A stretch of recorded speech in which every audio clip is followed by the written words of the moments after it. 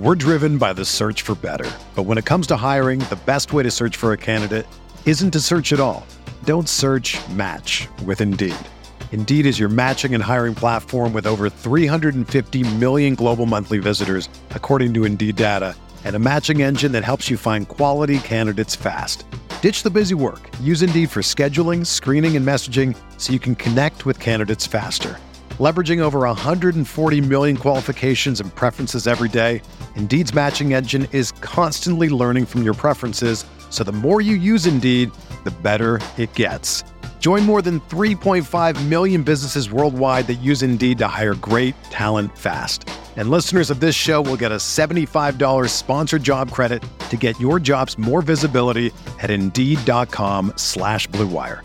Just go to Indeed.com/Blue Wire right now and support our show by saying that you heard about Indeed on this podcast. That's Indeed.com/Blue Wire.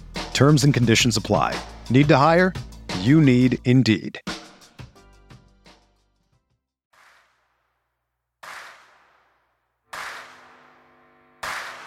You're listening to Setting the Pace, your go-to Pacers podcast with Alex Golden and Michael Facci. Ball loose. Lance, give me one, Lance. Give me one, Lance.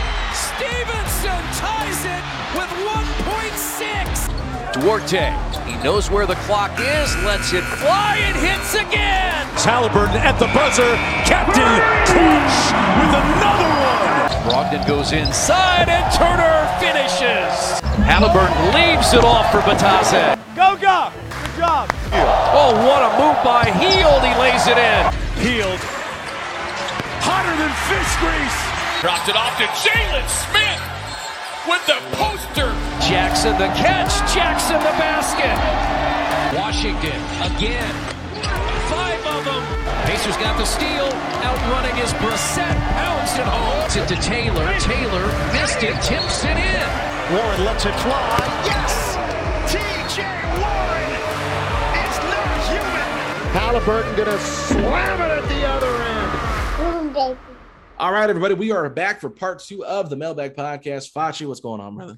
Nothing much. I'm excited to deliver these letters. We got mail for days. All right, you want to start this one off with Ricky's question? Absolutely. Ricky, appreciate you. He said, honestly, I'm fired up about getting Ivy, but also my ears perked up on the last pod about Paolo Banchero. What do you all think of his game, and how would it look with Tyrese? All right, I got to be really honest with you here, Ricky. I haven't watched a ton of Banchero's game. I'm going to dive into more NBA draft prospect stuff as the season concludes. But from what I've seen, what I've heard, I think they fit well together. I think Banchero, I've talked about it before, has a great body, has a great fit. I mean, he is going to be adapting to what the Pacers want to do, but I think the Pacers have long desired someone with that size and that build. So I think that, that could be a good fit, but I want to see him improve overall as a 3-point shooter and just continue to grow as a player. But I think with his intangibles, you have to feel like the ceiling is very high for him. Yeah, I would say, long story short, I think he's probably most likely to be an all-star out of anyone in this draft. I do very much believe in Jaden Ivey, but strictly talking about Banchero here, I think he's got a fantastic NBA frame. 6'10", 250. I think that he's someone that with a long March Madness run, I think he could end up pushing himself to potentially number 1 overall. I think Jabari Smith could have a little bit of a higher ceiling just due to his shooting ability. That's the one thing that I want to see Banchero, grow with. But I think that he would absolutely fit great with Tyrese Haliburton, and I look forward to watching even more of his game. Our next question from Shalimar the God said the Celtics have been the biggest story in the East since their defense rounded into form. Do you think that they are one piece away from being a problem late in the playoffs? Yeah, I think this is finally like the Celtics team that we kind of expected the last few seasons. Last year was definitely a solidly down year for them. I thought it was an underrated move to bring back Al Horford. I feel like he's just been a great, on-court coach. I like the Derek White trade, but I also feel like he needs to step it up. I feel like they've been searching for true stable point guard play. Yes, Marcus Smart's good at what he does, but you're looking for more of a distributor. So I feel like when you have Jason Tatum, Jaylen Brown, 2 absolute studs, it would be stupid to break up that pairing. We just got to find someone that can actually maximize those 2 players. Yeah, this is another team I think Brogdon could make some sense on here. I agree with that. just because of his shooting ability, where I don't think Marcus Smart is necessarily the offensive player that Malcolm Brogdon is. But yeah, this is a great question. I like the Celtics. I think watching the Pacers kind of destroy them on Sunday, made me think that, okay, I don't know if I think they're as deep as some of the top tier teams like potentially Philly, Milwaukee, Miami, and Brooklyn, right? The teams that have all been kind of projected to get to the Eastern Conference Finals. But hey, this team will go as far as Jason Tatum takes him. I think he is a special player. I really like how Brad Stevens has kind of retooled this roster. And if you look at it, it's very interesting. He's brought back a lot of former guys that he coached via trade, even via free agency before the season started. Now, some of those players didn't work out. Enos Freedom is the main one I'm talking about here.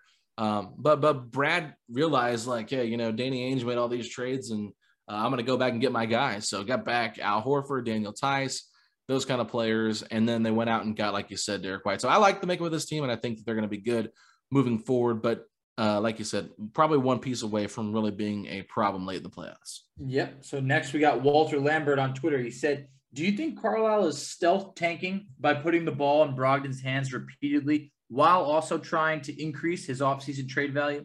I see no other valid reason to not turn over the team to Haliburton right now as the lead guard. You're a smart man, Walter. I don't necessarily know if he's stealth tanking, but I think at the same point, he's allowing Brogdon to kind of showcase his abilities and just basically accepting the results as is, right? So if they win, awesome. If they lose, whatever. If they win and Brogdon's part of it, that helps his trade value. If they lose, but Brogdon was the guy going down the stretch, you're allowing him to, like, whatever, build his case up for why he could want to be traded. But yeah, and Haliburton, sometimes he's just not aggressive enough. So Haliburton might just be falling in line because he knows Brogdon's the veteran on this team, and maybe he's taking somewhat of a backseat to him. But at the end of the day, they're not calling a ton of offense. They're just kind of calling a set.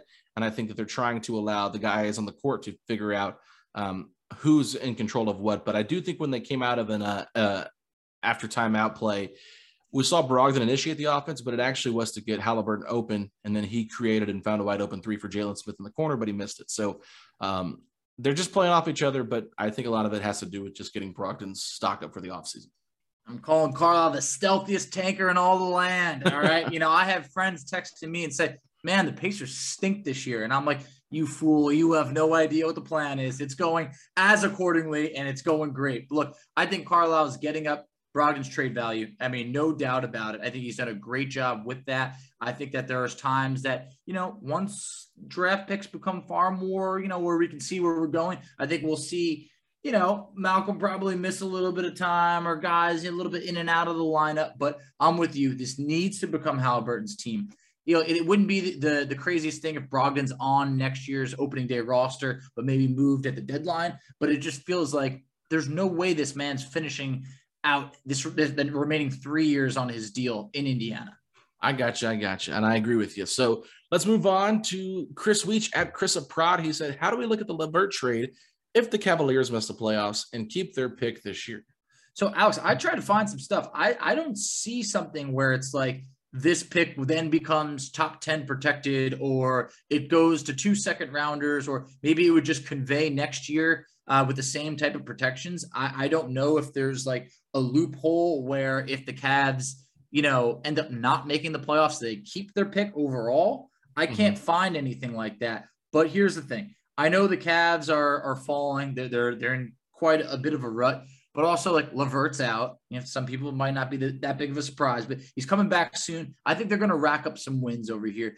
They're going to be a playoff team. And the best part is that could end up meaning that maybe they finish with the 15th or the 16th overall pick, whatever it is. I just think that the Pacers are going to get that pick, and that they're not going to continue this trend and just free fall, because the bottom of the East, it's gross. Yeah, no, it's tough. I couldn't find it either. I'm messaging somebody now, and so maybe by the end of this episode, you will get an answer from me, Chris, and I will circle back to that if we get that. But I think the Cavs will still make it. I don't think any team, outside of Brooklyn is really better than them. But they've been so good all year long. They just got to get healthy, and I think LeVert's been out for a little bit, Foch, if I'm not mistaken. So yes, just kind of shows you why the Pacers were ready to move on from him. So I think all in all, it's a good deal regardless, just because you got off the salary, and that pick will have to convey into something important eventually. So, exactly. Even if it's not this year, honestly, it could be better next year. You never know. So, and here's the thing. Look, we saved about $18.8 million. That's what was owed with LeVert. You also got what's now the 31st overall pick, which the Rockets own. Oh, well, they did. Now we'll own it. And then also by getting LeVert off, I mean, that might help us get that top 5 pick. So even if we don't get the Cavs pick this year, I still think the trade worked out. But obviously, I want that pick, and I want it as high as possible. Let me get that 15th, 16th overall if we're lucky. Yeah, for sure. Let's go to our next question, Fachi. All right, next question. We have Elliot Beaver. He said, who all is back by the start of next season between Brogdon, Hield, Turner, Warren, and McConnell? Also, how many wins do you believe they end with this season? How many wins are they at now? 22? Yep. 22-43 is the record at this exact moment. I'll say 29. I'll say 29 wins for this season. And I'm going to say that Hield and Turner are back for the start of next season with the potential of McConnell out of those 5 you mentioned. Yeah, 29 probably seems accurate. I don't think that we're going to, break 30. Let's see. Count it up. Schedule's got 16 games. No way the Pacers are going 8-8. So, that's why I said 7 and 9. And that seems good. I'll go one less than you. I'll say that they finished with 28 wins. Okay. 28 wins. It's gross, but it's what we need. All right. $10 bet. $10 bet. Hey, all right. Let's do it. Let's do it. I got you. You guys heard it first. Look, so I would say 28 wins. I think that Brogdon, man, I'm torn on Brogdon because I feel like even if he comes back on opening day, I think he's dealt the deadline because you don't know what shape this team will be in. And I think that people will be interested in Brogdon. Hield returns. I'm saying Turner's gone. Last year of his contract. Wow, Turner's gone? Last year of his contract, it's just, I don't know, man. I don't know. All right, I think he's the most likely to stay out of all of them. So, I mean, it very well could happen. It very well could. So here's what I'm going to say. I'm going to say Brogdon returns, Hield returns, Turner's gone, McConnell's gone, and Warren returns on a 1-year deal. Okay, yeah. Honestly, I think Warren probably does return, like you said, more than McConnell. So. I'm gonna go Warren returns. I'm changing my answer. You convinced me. I'm saying Hield, Turner, and Warren return. McConnell and Brogdon are gone, and that's how I feel. Okay, let's move on to our next question here, Fachi. This comes from @EdLawley on Twitter, the Source 94.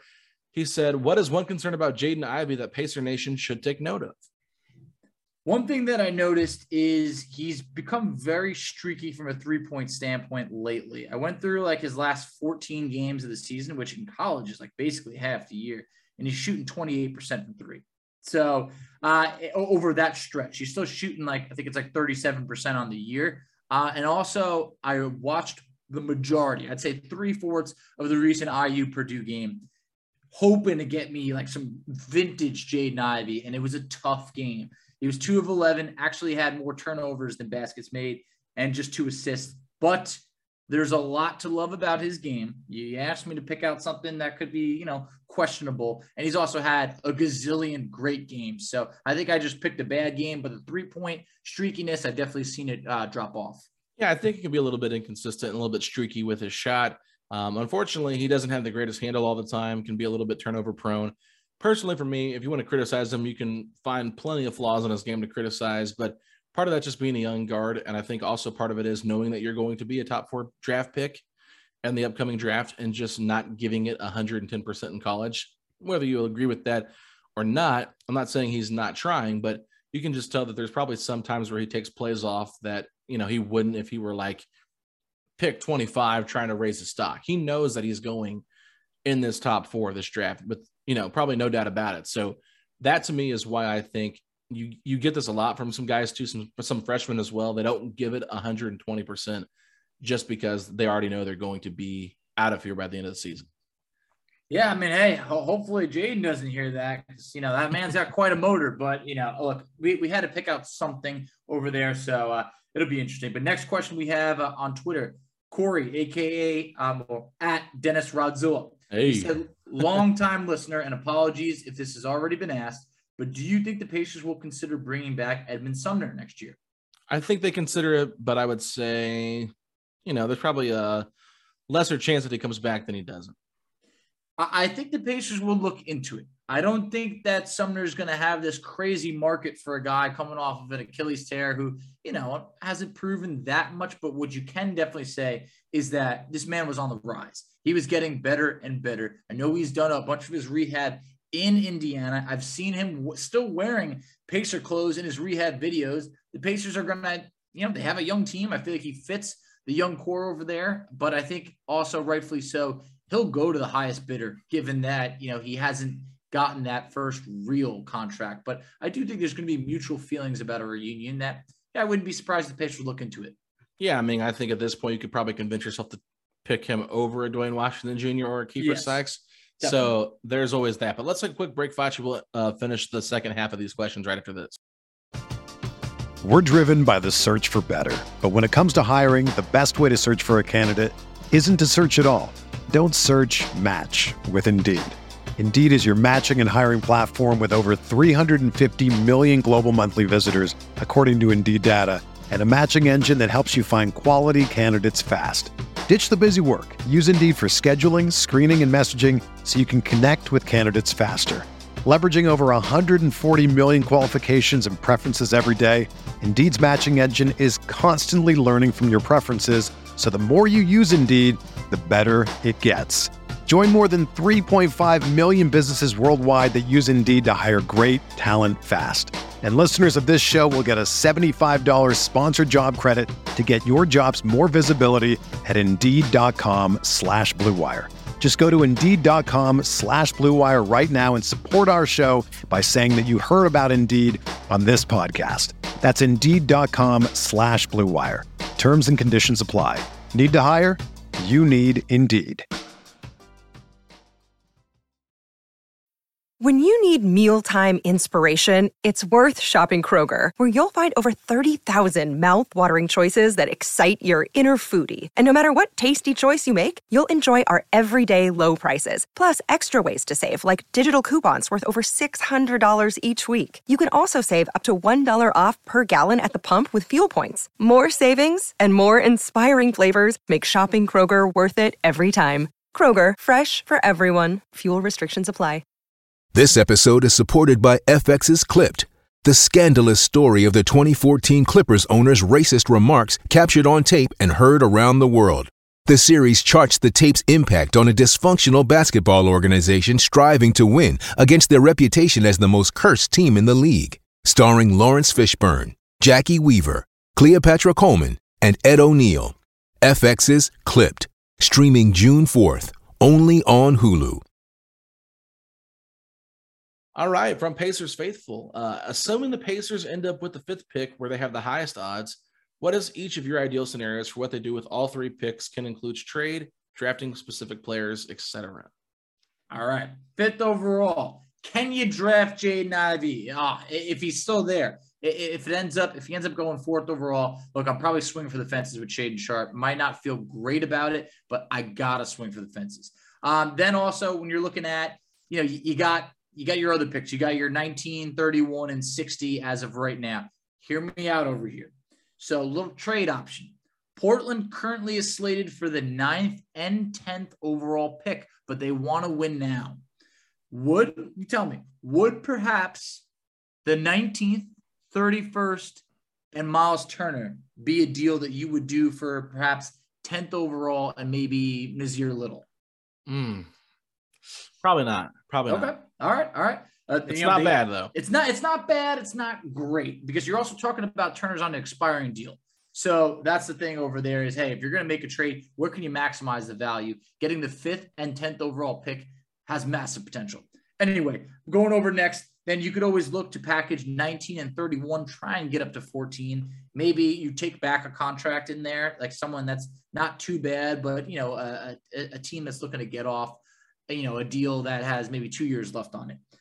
If you can get over to 14, Nikola Jovic, someone that, you've got me excited about. So, I'm intrigued. If we're taking Jaden Ivey early on, like I mentioned last episode, there's far too many good 2 guards that I don't want to start just loading up on 2 guards. Now, all of a sudden, Duarte can't really develop as we hoped. I also don't see the Pacers using 3 to 4 draft picks in this draft. It feels like a lot. And then when you look at other trade partners, look, the Thunder own too many future first-round picks. I don't think they're trying to collect like the 31st or like the 19th and stuff like that. But if you look at the Pistons, say the Pistons are picking 3rd overall, would you do something like 5th, 19th, and 31st, or 5th and 19, and whatever you got to do to move up 2 spots? I think I would. Yeah, I just don't think the Pistons are going to move out of the top 4. You got to think about what teams would be willing to move out of the top 4. And that's why you probably want a team like Sacramento to get in there potentially, because, you've already traded with them before. They'd be more willing to maybe trade for a player on your team that could help them now. Like, I could see them really being intrigued by like a Brogdon or something like that, just if that's what it would take, right? I'm not saying they would want anybody else really on our roster based on who we have that's available to really trade. So there's all those different scenarios there. But, if the Spurs move up, I think you could trade with them as well. They've got some potential guys that I think or guys on our team they could potentially be interested in if they're trying to win. But ultimately, you got to look at this from just taking a step back. What makes the most sense for the team you're trading with?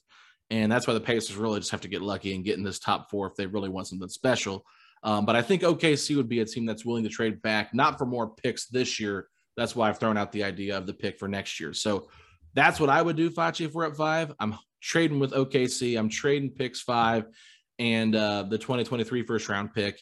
And then for pick number 19, I'm probably keeping that pick at 19 and selecting the best player overall there at that point. I'd probably take a swing at a guy like Patrick Baldwin Jr., EJ Liddell, and, one of the guys you also brought up, Wendell Moore. I think all those guys could be really intriguing. And then with pick 60, I'm probably trading that for cash, just to be real with you. Or if you find a guy that's late, because look, there's only 58 picks this year because the Bucks and I believe the Heat lost those picks. They had to forfeit them. So because of their tampering situation there. So I would definitely just take a draft and stash type of player and put them away overseas if I'm not able to sell the pick. Okay, not bad at all. Next question on Twitter, we have BS Express. He said, most likely asked already, but does Malcolm remain if we are able to get Ivy in the draft? And with what we know now, minus the draft, who are our starting 5 next year and first 5 off the bench? So I'm assuming Brogdon is gone in this scenario, and we're just building our 5 off the bench and starting. So I will go basic here. I'm going to say starting lineup is Haliburton, Duarte, O'Shea Brissett, TJ Warren, and Miles Turner. Off the bench, we're going to go with, this is a tough one here, TJ McConnell. Then we're probably going to go with Buddy Hield. And at small forward, I have no idea at this point, maybe Lance, based on who we have on the roster now. And then Isaiah Jackson. And are you bringing back Jalen Smith, hopefully? So I'll say Jalen Smith just to give a cop-out. Yeah, I mean, look, this is – Did I miss anybody? Well, I mean, yeah, our draft pick is Jaden Ivey. Did they say the draft? They said minus the draft. I don't know. He said, he said does Malcolm remain if we're able to get Ivy in the draft? So he's got to be in there somewhere. Okay, well, if Ivy's in there, obviously, put Ivy in the starting lineup, put O'Shea on the bench, and then probably get rid of Lance in that back 5. Yeah, look, it's tough. I would say we take Ivy. I'm going Haliburton, Ivy, and then it's either Buddy Hield or Chris Duarte, depending on what you're going to do there. Duarte, come on now. I mean, look, trust me, I would like Duarte there, but what do you mean, come on? Tell Rick that. I mean, yeah, you're the Buddy lover. So is Rick, clearly. He's starting in the lineup. I didn't want Duarte to ever go back to the bench. Then all of a sudden you're looking at the 4. It's like if TJ Warren's back, I do think we're going with Warren and then Turner, if Turner's on the team, of course. And then you're looking at the bench, you're talking about if it's not Duarte, then it's Buddy Hield, whatever. Vice versa between Duarte and Hield, O'Shea, Isaiah Jackson. Then from there, I mean, it really is McConnell still on the team? Who knows? Like Jalen Smith, it sounds like he's probably gone. Like I hope Terry Taylor's still in the fold. Like there's Lance, I don't know. Kiefer's gone. Goga's gotta go. And then you're also talking about $25 million plus in cap space that we could bring in someone. So the bench is a bit hard to predict outside of perhaps like a Buddy or Chris Duarte or O'Shea. I feel that. We're going to move on now. Reggie Miller's finger sleeves said, since Facci won't declare Tyrese the next CP3, let's try a different comp. Haliburton could be more like Steve Nash. Both pass-first guards that are highly efficient scorers and better off-ball defenders than on. compare his current season to Nash's in 2001. Look, Reggie Miller's finger sleeve. I knew if I compared Haliburton to CP3, the floodgates were going to be open and I would never be able to go back to reality. So I love the comparison that you used. I looked into Steve Nash's 2001 season. First of all, the model for a point guard is like Steve Nash, because you saw what he did once he went to Phoenix. He honestly changed the game at that point. But when you look into specific, that 2001 season, he averaged 17.7 points, 7.7 assists, shot 48% from the field and 45% from three. He was also 27 years old in that season. Haliburton, he's 21. This season, he's averaging 15 points, the same exact amount of assists at 7.7. He's shooting 46%, and he's shooting 41% from three on more attempts per game. So when you look at it, it's crazy to actually say Tyrese Haliburton is ahead of where Steve Nash was at that point, but also he's 6 years younger. So I love what Haliburton's got going on, but it's also very tough to compare Tyrese Haliburton to Steve Nash, because you're talking about a two-time MVP. You're talking about a Hall of Famer. But I do think that from a numbers standpoint, Haliburton's going to get there. He really is. I know we live in a very, numbers don't mean what they used to back then, but I do think that Haliburton can be a guy averaging double-digit assists. We know he's efficient, so I like that comparison. All right, answer me this. Overrated, underrated, properly rated, Steve Nash. I'm going to say underrated. I really am. How can a two-time MVP be underrated? I just think that when it's like you're talking about the best point guards ever, his name's never going to come up. And what did he do?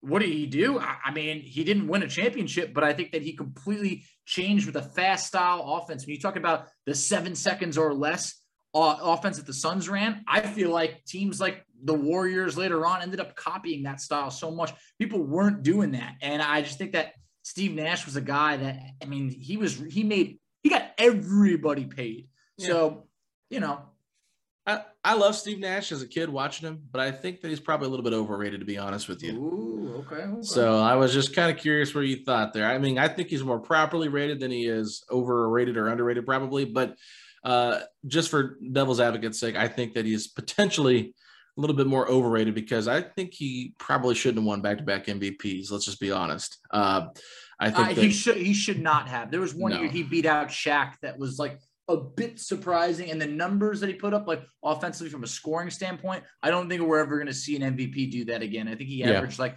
13 or 14 points that year. Yeah, for sure. We got 4 questions left here, Facci. Let's knock them out. You're up next. All right, coming up next, we have on Reddit. It's pronounced Gethsemane. Gethsemane. It's Gethsemane is the garden where Judas betrayed Jesus. So, and I love how he put "don't read that," which I absolutely had to read it, otherwise I was going to pronounce it wrong. He said, "I've started to hear a few people bring up the idea of a starting lineup of Isaiah Jackson and Miles Turner together going into next year. We just tried a 2-center lineup and failed. Is it worth another shot at the older 2 big lineup, or go modern NBA?" Yeah, we talked about this on part 1, so I'll just kind of reiterate what I said there.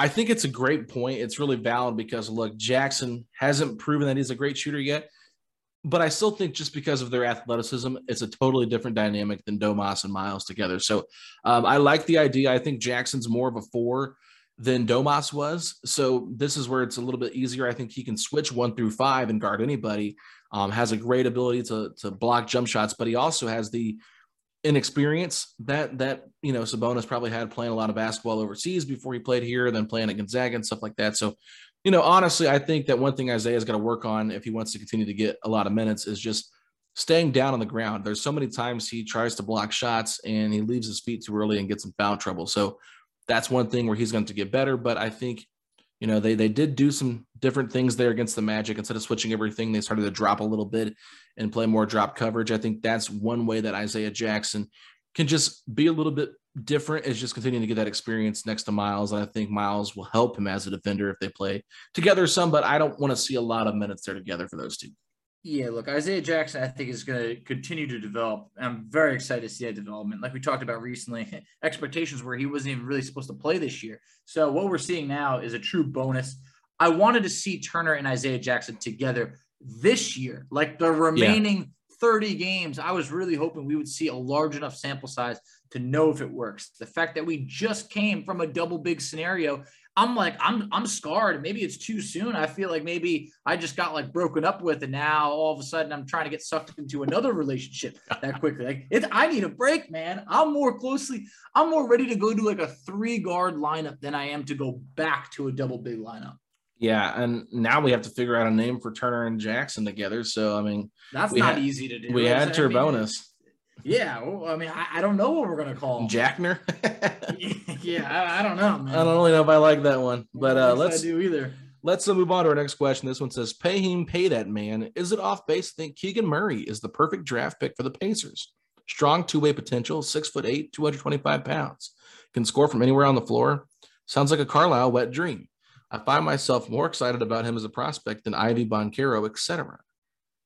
Keegan's a beast. Look, if there's a scenario where the Pacers slide to, like you mentioned, like that 5 to 8 range, but more I see him as like the 6 to 8, like seventh overall pick. Then I really like Keegan Murray because I do think that it is a position of need. If the Pacers, are going to move over from Turner and you could slide Isaiah Jackson at center and Keegan Murray at power forward, I like that pairing. Keegan Murray, offensively, very gifted, averaging over 23 points per game, 8.5 rebounds, 2 blocks per game. Also, extremely efficient from the field. 56% from the field, 38% from 3. So this guy, you can make an argument that he is being slept on. Maybe if Iowa makes a run, maybe he becomes more of a household name. He's a sophomore, so maybe he's a little bit more NBA ready than some of the other guys over here. But offensively, he's a beast. Yeah, he'll be 22 once he's on the Pacers roster by the start of the season. His birthday is August 19th, 2000. So definitely fits the same timeline here as Tyrese Haliburton, who just turned 22, right? So I could see them going that route if they were to land in that 5 to 6 range. I currently have Keegan Murray as number 6 on my top 10. I've soured a little bit on Shaedon Sharpe just because, like Pachi and I always talk about, the mystery box is so unknown. But no, I'm not more intrigued by him than Banchero or Ivy because he's clearly a tier below those guys in terms of overall talent and what his ceiling could be. But I think he's got a pretty high floor, and I think that could be somewhat enticing if the Pacers fall out of the top 4 and are unable to get into it, at least I should say.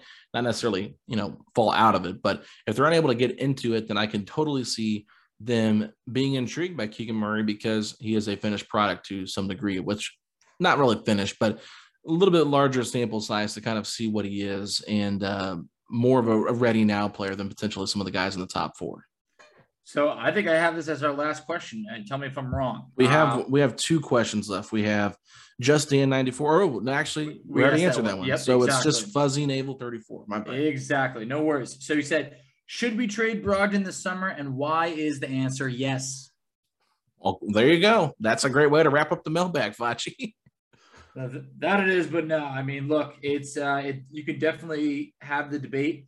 I think in this scenario, look, he's a good player. He is. It's just like, how many times are we going to go down the route of like knowing that a player is injured and hoping that they don't get injured? So I just feel like we've seen enough of Brogdon where, like, good player. We hoped when he came over that he could be like a borderline, maybe an all-star, but you know what? It just feels like he's not meant to be like the number 2 guy on a very successful team. And I just think at this point, he would be more successful elsewhere.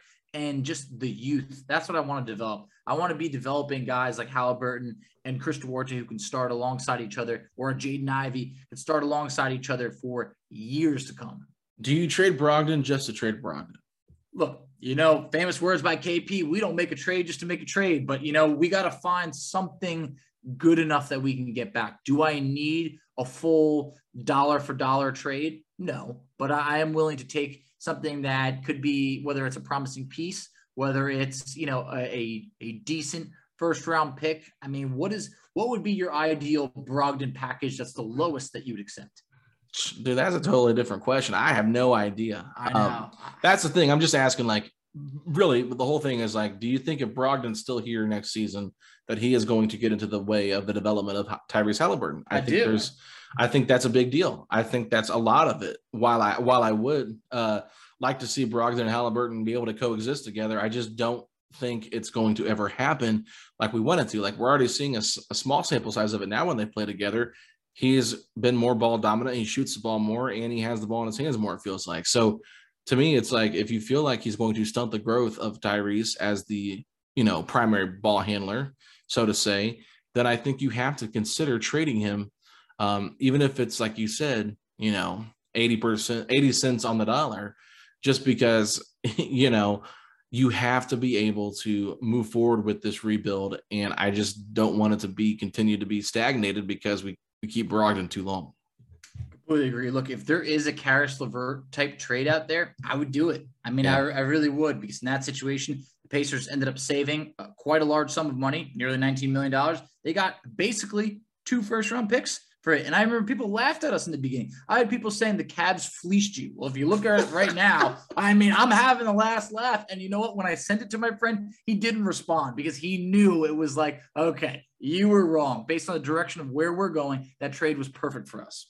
Exactly. Some people that don't have a great pulse on what the fan base is doing or what the organization's doing, they're not going to be able to understand the trades that are made from a team perspective. And I think that goes for all of us that don't cover teams or watch teams closely to fully understand what's going on. But with that being said, that is the end of the mailbag. So thank you, everybody, for your questions. I guess we only had 28, not 29. So it ended up working out perfectly. Fachi, you got yourself a game to get to and some food to eat. So quickly tell the people where they can find us out on social media.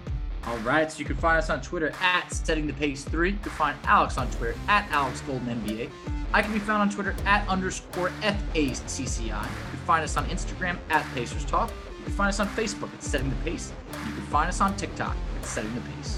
And if you haven't already, make sure you give us a 5-star rating and review over on Apple Podcasts. We also will appreciate all of those that have left one on Spotify.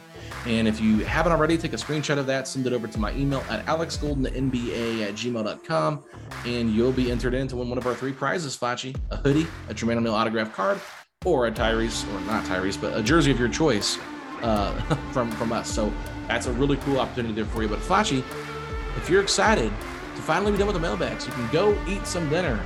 Say these 3 words. Let's go, Pacers!